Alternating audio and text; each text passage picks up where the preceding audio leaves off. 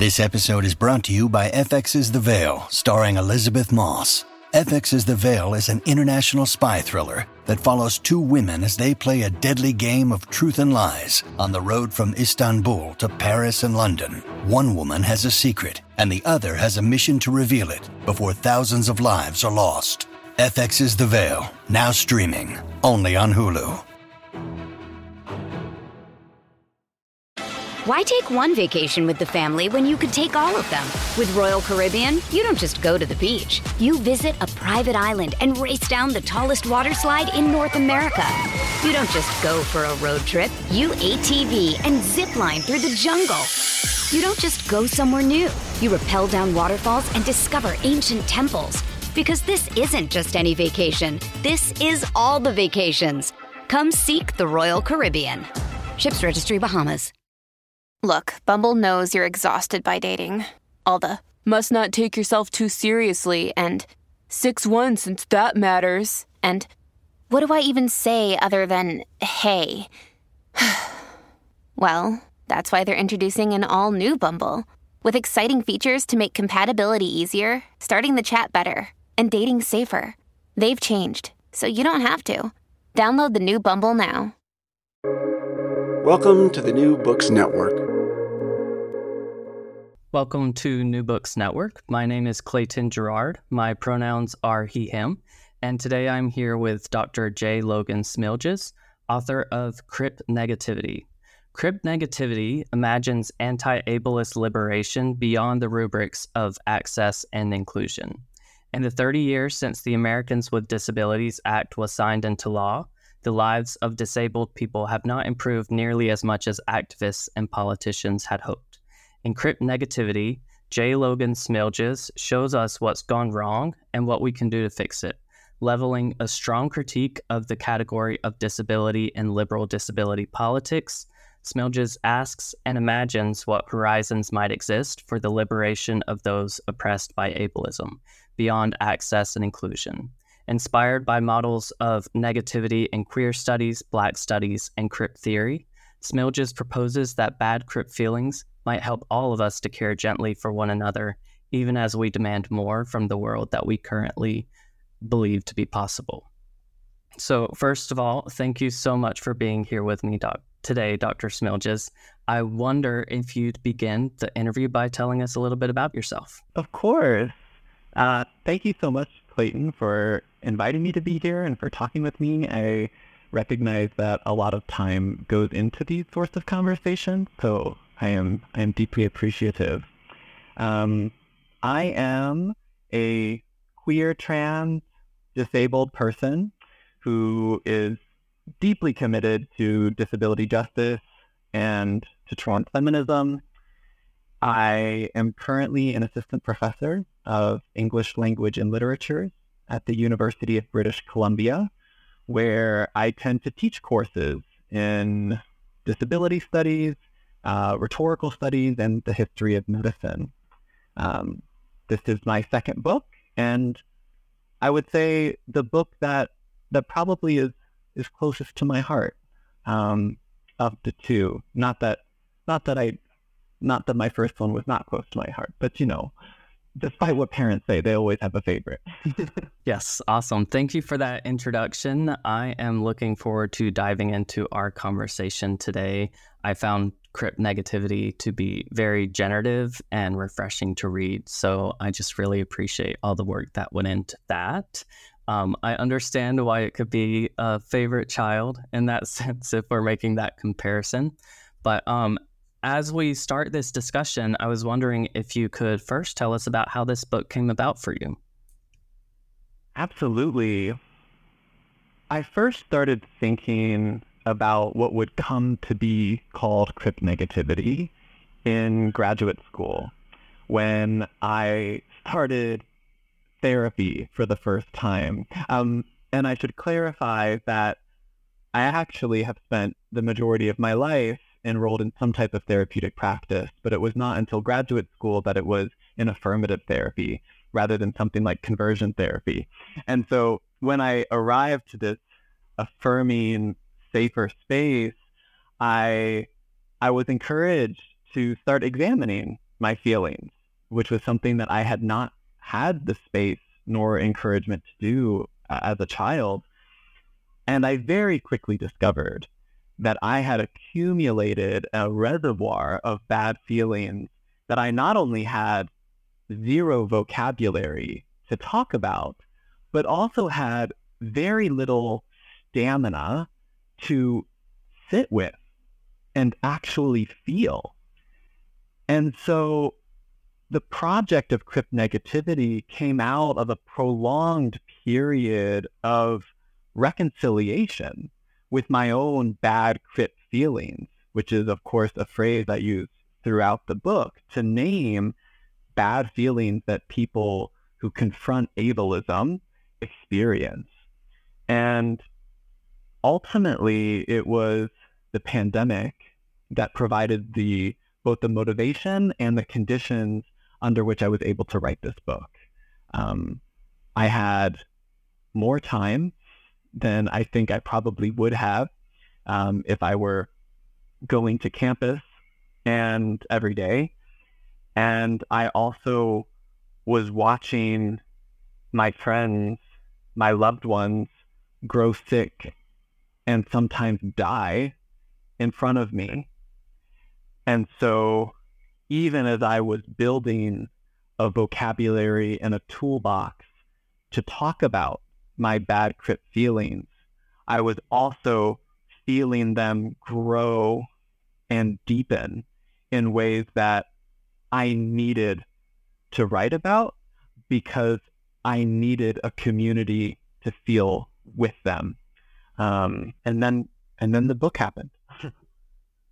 Love that. And the book just happened. I love how it just flows out of you. But yeah, I totally understand, and I appreciate you speaking to that and the difficulty of navigating a lot of these bad feelings, because that's not often something that we confront in our society, specifically when they're, like bad Crip feelings or, those kinds of feelings that are more on the margins and experienced by people on the margins.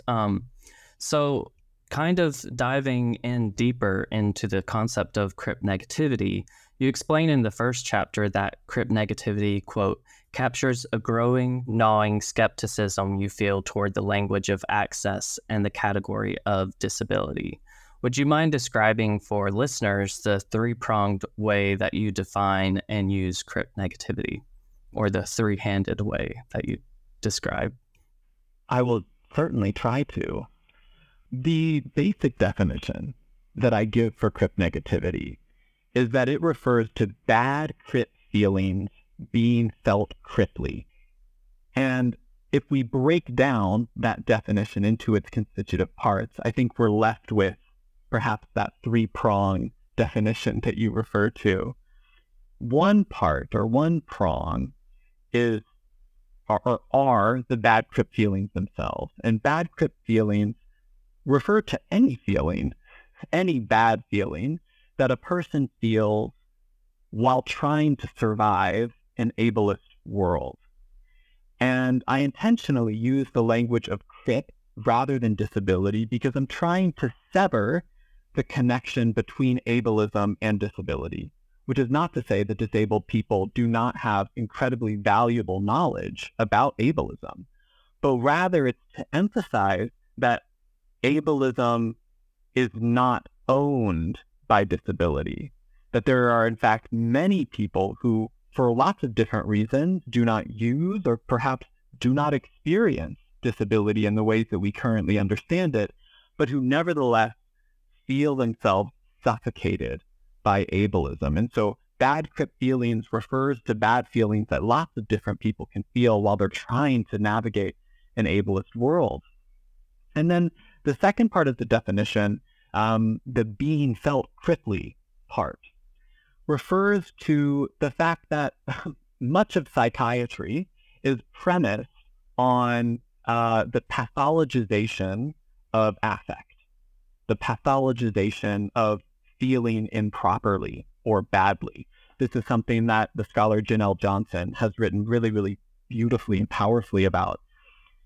So to feel a feeling Criply is to feel too much of it, is to feel too little of it, is to express it in the wrong way, a way that others consider dangerous or harmful or inappropriate or ineffective or apolitical or depolitical, but in some way not useful or not expected. And so to combine these two pieces, both the bad Crip feelings and the being felt Criply, is to zero in on a form of feeling that I think is both all too familiar to those of us who are confronting ableism on a daily basis, and yet not talked about nearly enough in community, especially in critical community spaces such as the field of disability studies. And then the third, I suppose, prong of this definition is captured by the opening sentence of your question around my skepticism around the language of access and the category of disability. And the skepticism is not directed at the fact that people need access. I need additional access. Most of the people in my life need additional access. I am not skeptical of those needs. I'm also not skeptical of the fact that disability exists or that it is a useful category for people to understand themselves and to find people who are like them, sometimes even to organize as a collective. What I am skeptical of is the notion that all access is good and that disability is an apolitical or decontextualized phenomenon. Instead, I think that both access and disability, in order to be liberatory concepts, need to be situated within a broader matrix of power that includes factors we typically don't associate explicitly with access and disability, including things like class and race and gender and sexuality and geographic background or citizenship status. These factors all play into a person's experiences not only of ableism, but of power more generally. And it's only when we consider these experiences in their totality that we can begin to situate access and disability in a kind of progressive, radical manner. Awesome. Thank you for speaking to that. I really appreciate how you illuminate the fact that, all this exists within this matrix of power, and it's important to be skeptical of that. And I'd love to kind of segue this into a discussion about some of the methodology for the book and how you went about doing this work. So Crip negativity draws from and also challenges queer negativity and the antisocial thesis that you discuss in the book. Another aspect of the methodology that I found really compelling was how you say Crip negativity is, quote, informed by conversations in disability studies and MAD studies on how people's experiences of disability, trauma, and madness can contour their relationships to temporality. So you're doing a lot of really interesting things in this book, in this very short book. So I would love to see if you could tell us about some of the methodology behind it and the interventions that you're making. I can certainly try. I'm an interdisciplinary scholar. That is the fact of the matter. I call together both methodologies and methods from whatever fields I think are going to be most useful and most, I suppose, accountable to the objects that I'm talking about.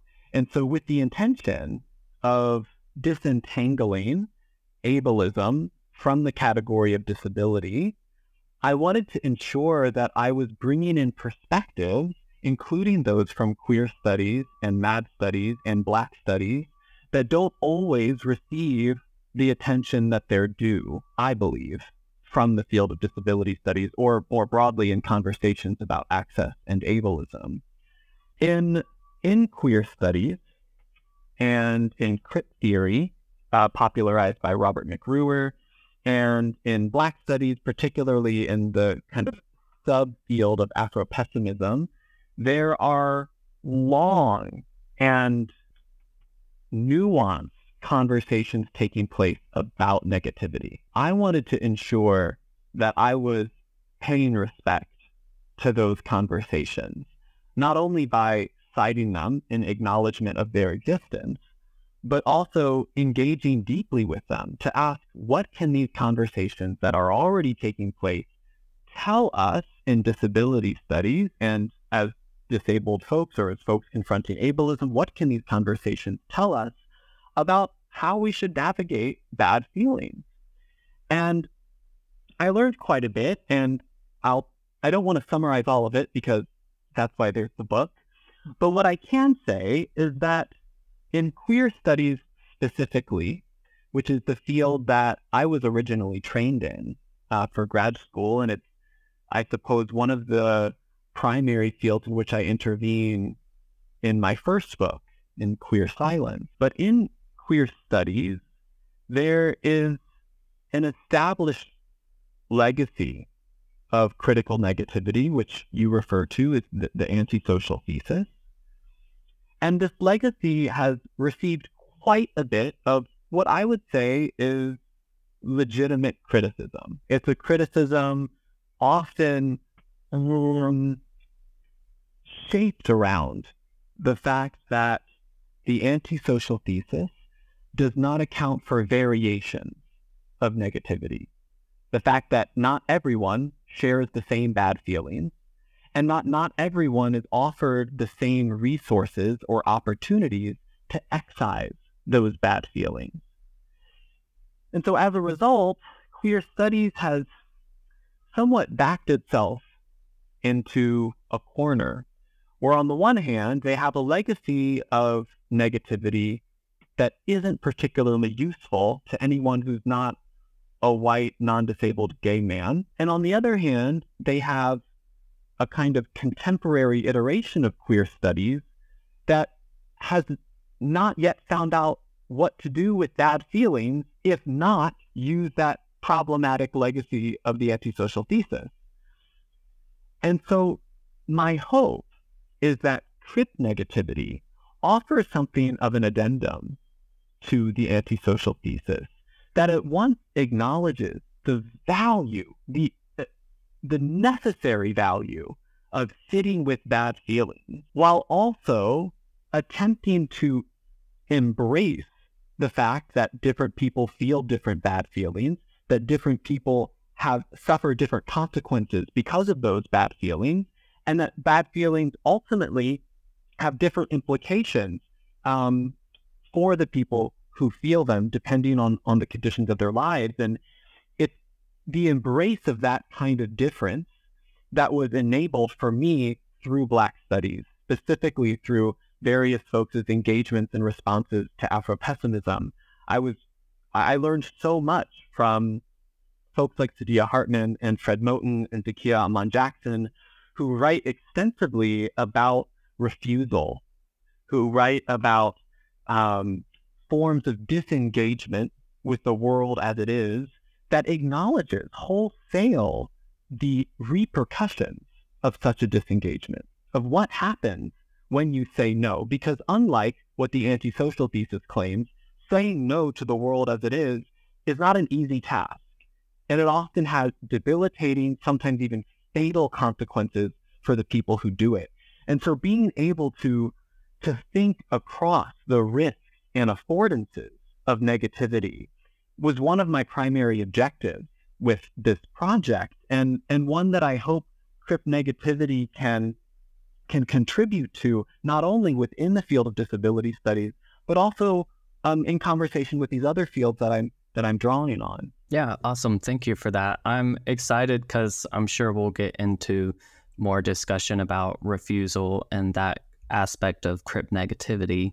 But thinking a little bit more about the writing of this book, I really appreciate how vulnerable you were. And I mentioned before that it was refreshing to read because there are quite a few parts where you speak to a lot of your personal experience. There was one part specifically where you say, quote, "Some days my bad Crip feelings are felt so cripply that I live in a heap of tears and blankets. Sometimes I feel despair, total fucking despair.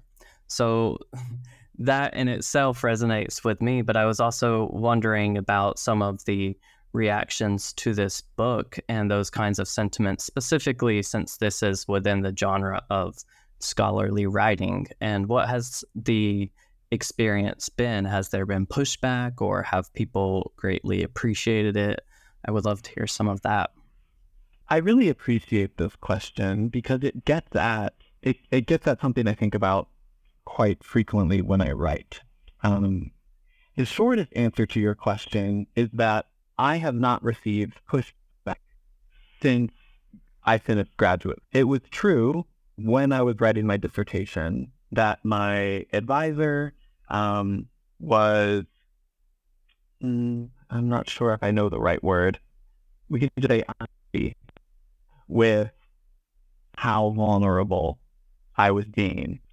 But I insisted on doing it then, and I am grateful that since that point, I have not received much pushback. What I will say is that one of the effects I have noticed of being vulnerable in my writing, of sharing quite a bit of myself in my scholarship, is that sometimes other scholars go in on the autobiographical element of my work rather than engaging critically with the arguments that those autobiographical elements are meant to support. A political and an ethical decision for me to situate myself in relation to my scholarship. And that's often the function of the autobiographical element. It's a way for me to say, here are the stakes for me in this project. Here is my relationship to the object that I'm talking about or the argument I'm making. Here are my relationships with the communities that I'm writing about. Here is why this field that I'm intervening is important.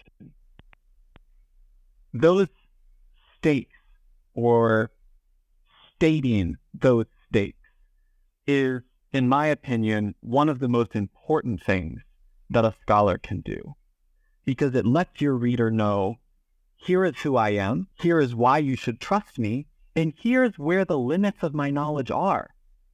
I'm not claiming to know everything. I always want to engage as generously as I can with my interlocutors, and I hope that being honest about who I am in relation to my work will allow others to engage generously with me.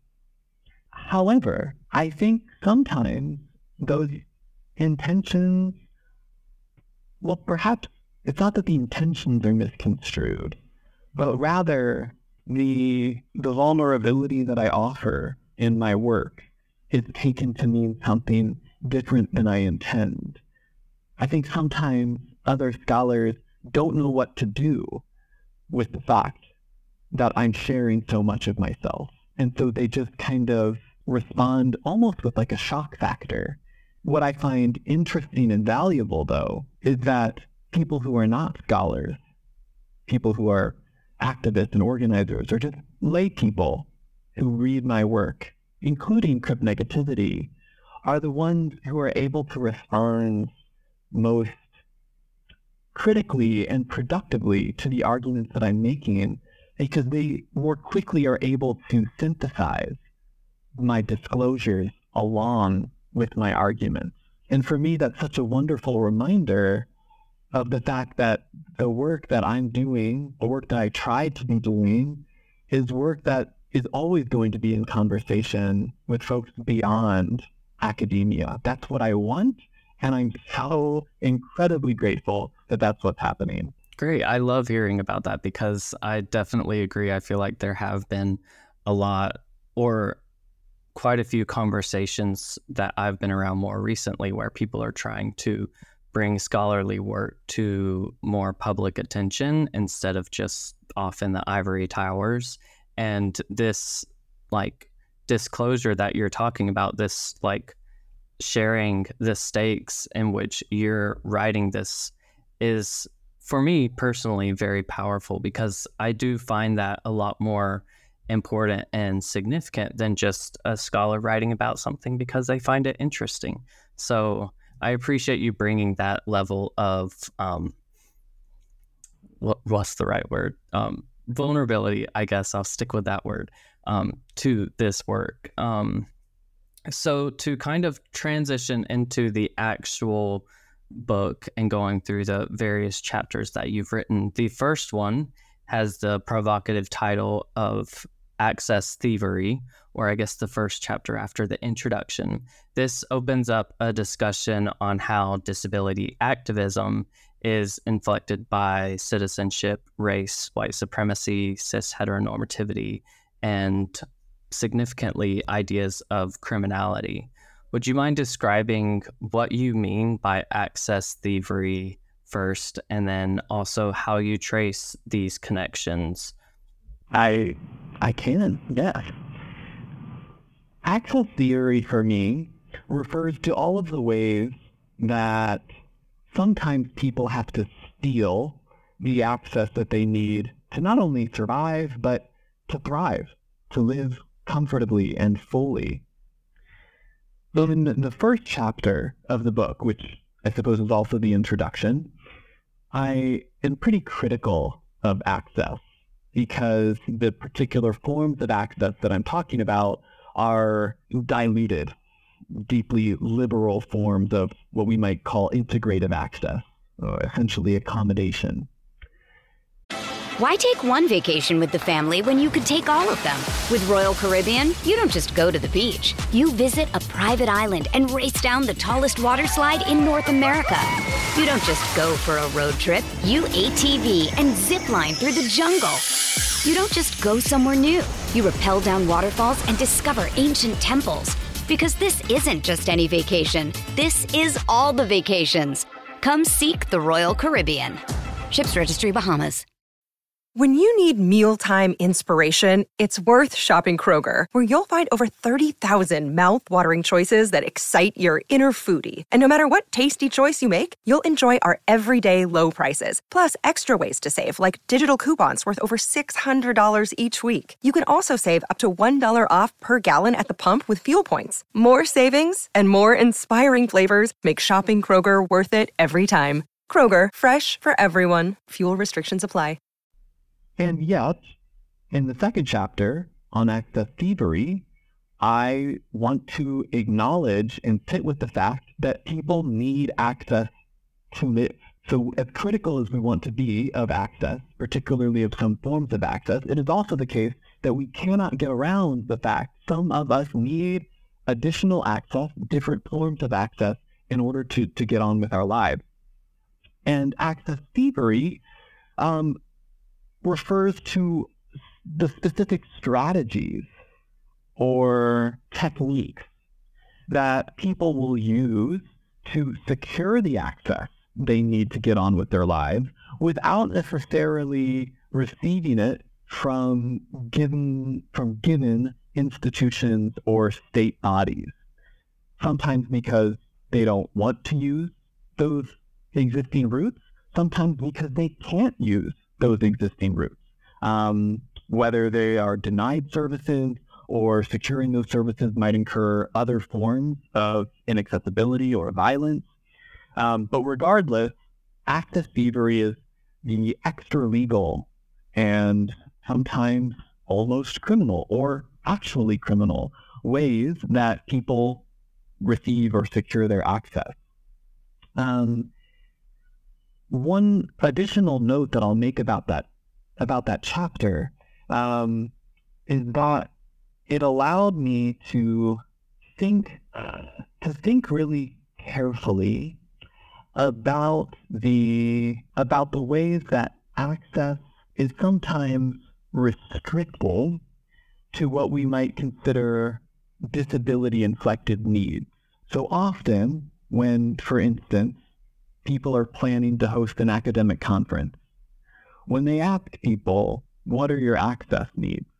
Or what kinds of access should we provide? That question is almost always implied in the context of disability, right? What kinds of sign language interpreters do we need? what kinds of quiet spaces should we provide? And yet, what access thievery really brings to mind is the fact that access is so much wider than these particular disability-inflected needs.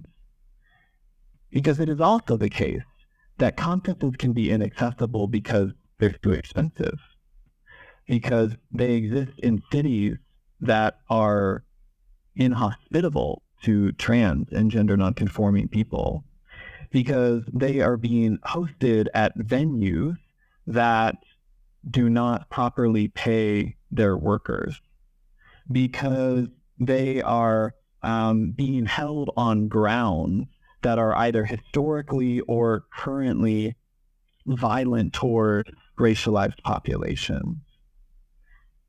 These forms of inaccessibility don't get talked about nearly enough when we think about access. And so access thievery is urging both the field of disability studies and disabled people and folks beyond the category of disability more broadly to think expansively, not only about the definition of access, but also about the strategies that people are using in order to secure that access, often in ways that are not occurring in like conference planning boardrooms, but are taking place on the street, that are taking place in the bedroom, that are taking place via group chats, all different spaces that I talk about in the chapter that are not formal, but are nevertheless essential to people's survival. Yeah, I love how you also mention thriving in addition to surviving. And you had stated that explicitly in the beginning of your answer, and you also mention it quite a few times in the chapter, because it does make a difference oftentimes in just common understandings. It's just, access is what you need to be able to get into a building or any of those logistical things that you're speaking to. But there is this other level that access can speak to as well. So I appreciate you teasing that out and speaking to those pieces.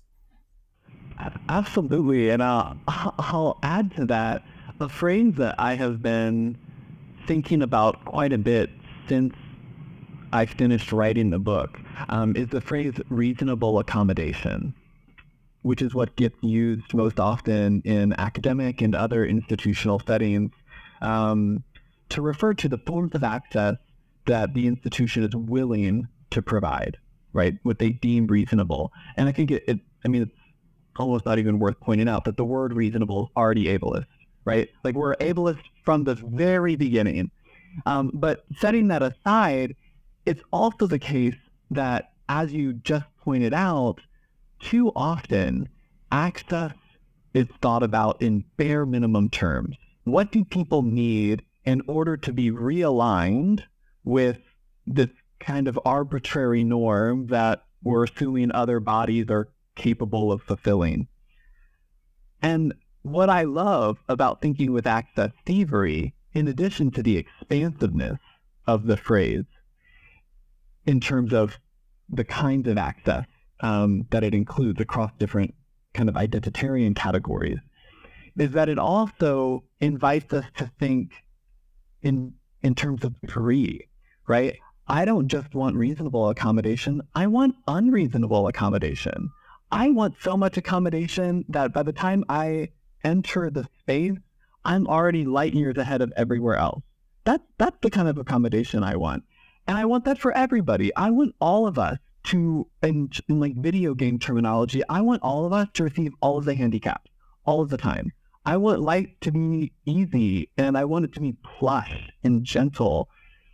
And I think we are trained to think about access in meager terms, in scarce terms, but we don't have to do that. And as soon as we move toward the language of thievery, which I contextualize and explain quite a bit in the chapter, but as we move toward the language of thievery, it opens up our capacity to imagine both more forms of access and more quantity of access, right? Just more plenitude. And I think that that's really exciting. That makes me really excited because it allows us to dream of a world of access, an accessible world with a culture of access, which is what Ada Hubrig and Ruth Osorio call it, a culture of access that we don't have right now, and we can't even begin to pursue until we're able to imagine it. Yeah, I love that. It makes me think of terms that I've been hearing more recently of like disabled joy or mad joy, and how people are trying to bring those kinds of topics to the fore. And it's just a cool thought to be sitting here talking about Crip negativity, but also how it can be so hopeful and joyful, and thinking about, not just surviving, but thriving as well. And also how you're talking about the ways in which we're conceptualizing access of like reasonable accommodations, like that directly perpetuates a lot of the bad Crip feelings that are some of the basis for this book. To go along with that, you talk a lot more about the bad Crip feelings felt Criply in the following chapter, where you talk about labor and the labor that's required to exist in a disabled mind body within our ableist world. And one of the strategies or techniques that you use in this chapter is what you call a life strike as a Crip negative response. Can you speak to what a life strike is, and also potentially how this relates to a lot of what we're seeing in this cultural moment with strikes and protesting more broadly? Sure. The briefest definition, or most concise definition I can offer for a life strike, is that it is an intentional bowing out of one or more of life activities that it goes beyond the labor required for your own self-sustenance. And the motivation for pursuing a life strike can be varied and many, but they often share the characteristic of the fact that life itself has become laborious. Everything you're doing, even if it's not explicitly work, has nevertheless taken on the feeling of labor. It makes you tired. It bores you. You are irritated more often than you would prefer to be. I think one of the sentences that I quite like in that chapter is when I say that life isn't working when life itself feels like work. That is the condition under which a life strike becomes useful.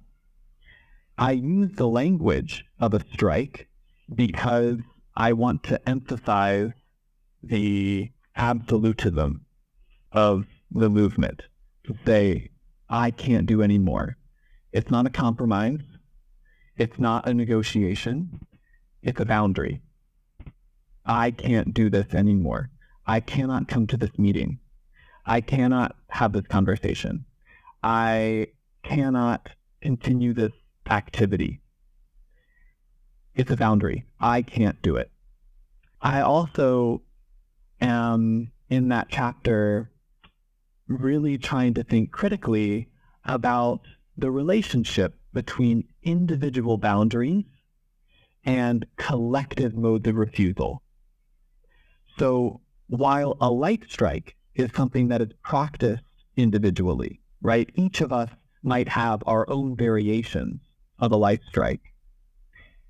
They can only take place effectively when talked about in community, because none of us can exist entirely independently. All of us require on the collective labor of our communities or of the people we employ or simply the people around us. All of us are dependent in that way. And so in the chapter, I envision life striking as a mode of both setting a boundary, but also communicating that boundary with the people that you are interdependent with in order to ensure that everyone is is given what they need. And sometimes that means the light strike is not going to be possible in the way that you want it. Sometimes access friction exists in such a way that people are not able to provide what you need to strike, or you're not able to provide what someone else needs in order to strike. That's a reality.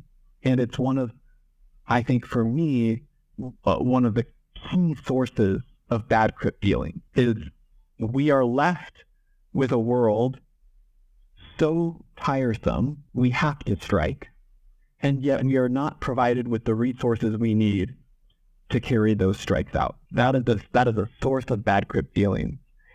I also think it's the case, as we're seeing and have been seeing for as long as collective labor movements have existed, that feeling those bad feelings in community feels really good. And so light striking, though it is this individual practice, is something that, like all of the Crip negative practices I talk about in the book, is something that must be practiced in the context of a broader Crip negative communion, wherein bad Crip feelings can be shared and exchanged and simply sat with or sat in for as long as they need to be. Yeah, thank you for speaking to that. Transitioning to the next chapter, you speak about Crip negativity as critique, and you say, quote, ableism is sometimes just a fancy word for society that doesn't give a fuck. And that's a very poignant way to capture the damaging feelings and conditions that ableism causes. I would love to continue on this thread about how you position Crip negativity to be a mode of accountability. And we've discussed quite a few ways just in this conversation, but I wanted to see if you could just briefly and clearly state the possibilities of Crip negativity and what the Crip negative critiques can bring to us in scholarship or in activism or just culturally. In the final chapter of the book, I introduce Crip negative critique as having really two different forms or functions. One of them is to intensify a more traditional disability critique. It's an intensification on one hand because it bends disability critique back toward the category of disability, right? It's reciprocal, self-reflective in that way. And on the other hand, it's intensified because it does not concede. It does not acquiesce to the forms of access and accommodation that are typically espoused under the banner of disability rights activism, right? It says that's not enough. It's not enough. We want more, we deserve more, and we will not be satisfied until we receive more, right? So one kind of expression of Crip negative critique is this intensification of more traditional disability critique. But the other expression of Crip negative critique, and the one that I think I have been feeling more intensely or indulging more regularly since the publication of the book, is that sometimes the Crip negative critique recognizes that criticism in and of itself, the act of critique, doesn't give us what we want it to. That sometimes the labor, emotional or otherwise, that we expend issuing the critique is not worth the payout because we already know the person we're critiquing doesn't care or isn't going to listen. Or the person that we are speaking the critique to already agrees with us. So we don't need to tell them. And so a Crip negative critique includes a kind of space or opportunity for critics to not critique, to choose to just sit with their bad feelings. And sometimes sitting with those bad feelings is itself a form of critique, not because it's projecting it onto the object deserving of the criticism, but because it's allowing the critic themselves to envision a world in which that problematic object does not exist or has been reconciled or rectified in a way that's productive. And that in itself, I believe, is valuable. That is useful, because it's not until we have sat with our own bad feelings that we can begin moving forward into the kind of liberated future that we ultimately want to occupy. And so what I try to do in that last chapter is show how those two expressions of negative critique can exist alongside one another, how they can both intensify the forms of disability or anti-ableist critique that we're already used to engaging, and how it can also leave room for us to abandon that critique, however temporarily, just so that we can be with our bad Crip feelings. And that being with is itself a form of feeling them cripply.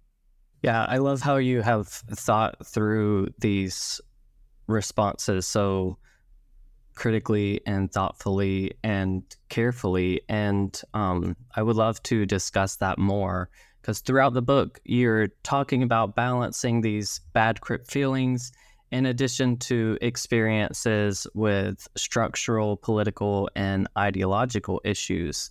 And you conceptualize a lot of the major concepts in this book as specifically Crip negative responses, like access thievery, a life strike, and critique. Those are verbs in some sense. Why was it important to you to not just theorize about Crip negativity, but also focus on Crip negative responses? I love that question because it's absolutely something that was intentional for me. When I started writing this book, I wanted to prioritize the fact that even though the language of Crip negativity may be new, the practice of Crip negativity and certainly the existence of bad Crip feelings are the furthest thing from new. All of us are familiar with bad Crip feelings, I believe. Even people who don't typically fall under the rubric of disability or who don't claim disability, I believe all of us are familiar with bad Crip feelings because all of us are implicated by ableism. Also, all of us are familiar with these feelings, and many people have been engaging variations of access thievery in life strikes, in Crip critique or Crip negative critique, regardless of the language that they were using to describe them, for as long as anti-ableist efforts have been around. So I wanted to emphasize these practices or these applications of Crip negativity as a way to honor the fact that they already exist, and that disability community and anti-ableist communities have so much to teach us about survival and thriving that don't nearly get captured enough in the existing vocabulary of the field of disability studies. And so while I know already that this particular book is insufficient, it doesn't capture everything that it could have captured or that I wish it would have captured. My hope is that it is gestural, right? I tried to come up with some language that gestures toward a much wider field of existing Crip negative strategies that are already in practice if we begin listening and paying attention. And I think in a way that is an extension of a lot of what I was doing in my first book, in Queer, trying to expand our sensorium a little bit, to think about iterations of queerness that don't typically fall under the rubric of queerness. And here in Crip negativity, I'm trying to expand our grammar for modes of Crip living that don't always fall under the rubric or the grammar of disability. Yeah, I love that, and how you specifically mention shining a light on these practices and applications that have been going on for, as long as anti-ableism efforts have existed, as you mentioned. I think that's one of the powerful parts of the book is reading it, you're like, oh, this makes sense because this is what, I see happening here. Or I was practicing access thievery and didn't even notice it. And, those kinds of things. So I really appreciate that, and that you're highlighting these applications in addition to the theoretical contributions that they make. To kind of wrap up, and I don't want this to be a spoiler for the end of the book, but I will say it's one of my favorite parts is when you're mentioning, you talk about kind of the conditions of falling apart and decay, and how these kinds of ideas and processes can fit in with Crip negativity, specifically in an abolitionist frame of reference in some ways. So how does Crip negativity invite us into a condition of abolition and open up better ways for us to care for one another? I'll start by giving credit to someone whose work was really useful. Sympathetic Little Monster by Cameron Awkward Rich was an essential book for my theorizing of Crip negative critique in particular, and how much of the language around falling apart, decay, and even abolition, in a way, were derived from one of the particular poems in that project that I analyzed in the last chapter. And for me, abolition, as I have talked a little bit about before, is a mode of refusal, is a mode of saying this world as it is not enough for me. I want more. I deserve more. And in order to insist on that deservingness, sometimes we have to let go of a lot of the things that we know well, and that because of that familiarity make us feel comfortable, including forms of integrative access, which we might also think of as accommodation, that I critique pretty thoroughly over the course of the book. And yet, by letting go of those familiar objects, we're invited to care for one another in ways that we might not have previously thought possible. And these forms of care are very much tethered to bad feeling. There is a mode of care that I'm not always sure I know I have, that I have good words to describe, because I, even in the book, tend to resort to descriptions of scenes. But it's a mode of care between two or more people that feel like shit, and they know they're going to keep feeling like shit, and they're not really sure what would make them feel less like shit. And so instead they stop trying to move out of the shit, and they just accept the fact that for right now, shit is what we've got, but thank God I'm not the only one sitting in it. And that decision to be with someone in their negativity is some of the most beautiful, tender care that exists.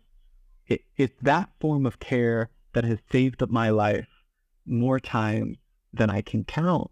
And it's that form of care that I believe everybody deserves to experience, because it does not insist that they feel differently. It only insists that they feel alongside. And that's something we can do. That is something that even while we are letting go of what is familiar and safe and comfortable, we can still do, because we don't have to do it by ourselves. Well, I love that response, and I don't know that there's a better way to wrap up this conversation, so I'll just leave it at that. But thank you so much for being willing to speak with me, Dr. Smilges.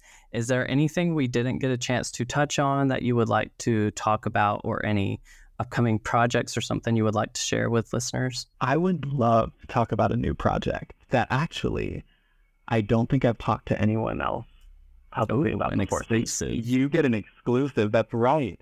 But I am finishing up my first novel, which in many ways is an attempt to narrate or story many of the, I suppose, politics in Crip negativity, as well as my first book, Queer Silence.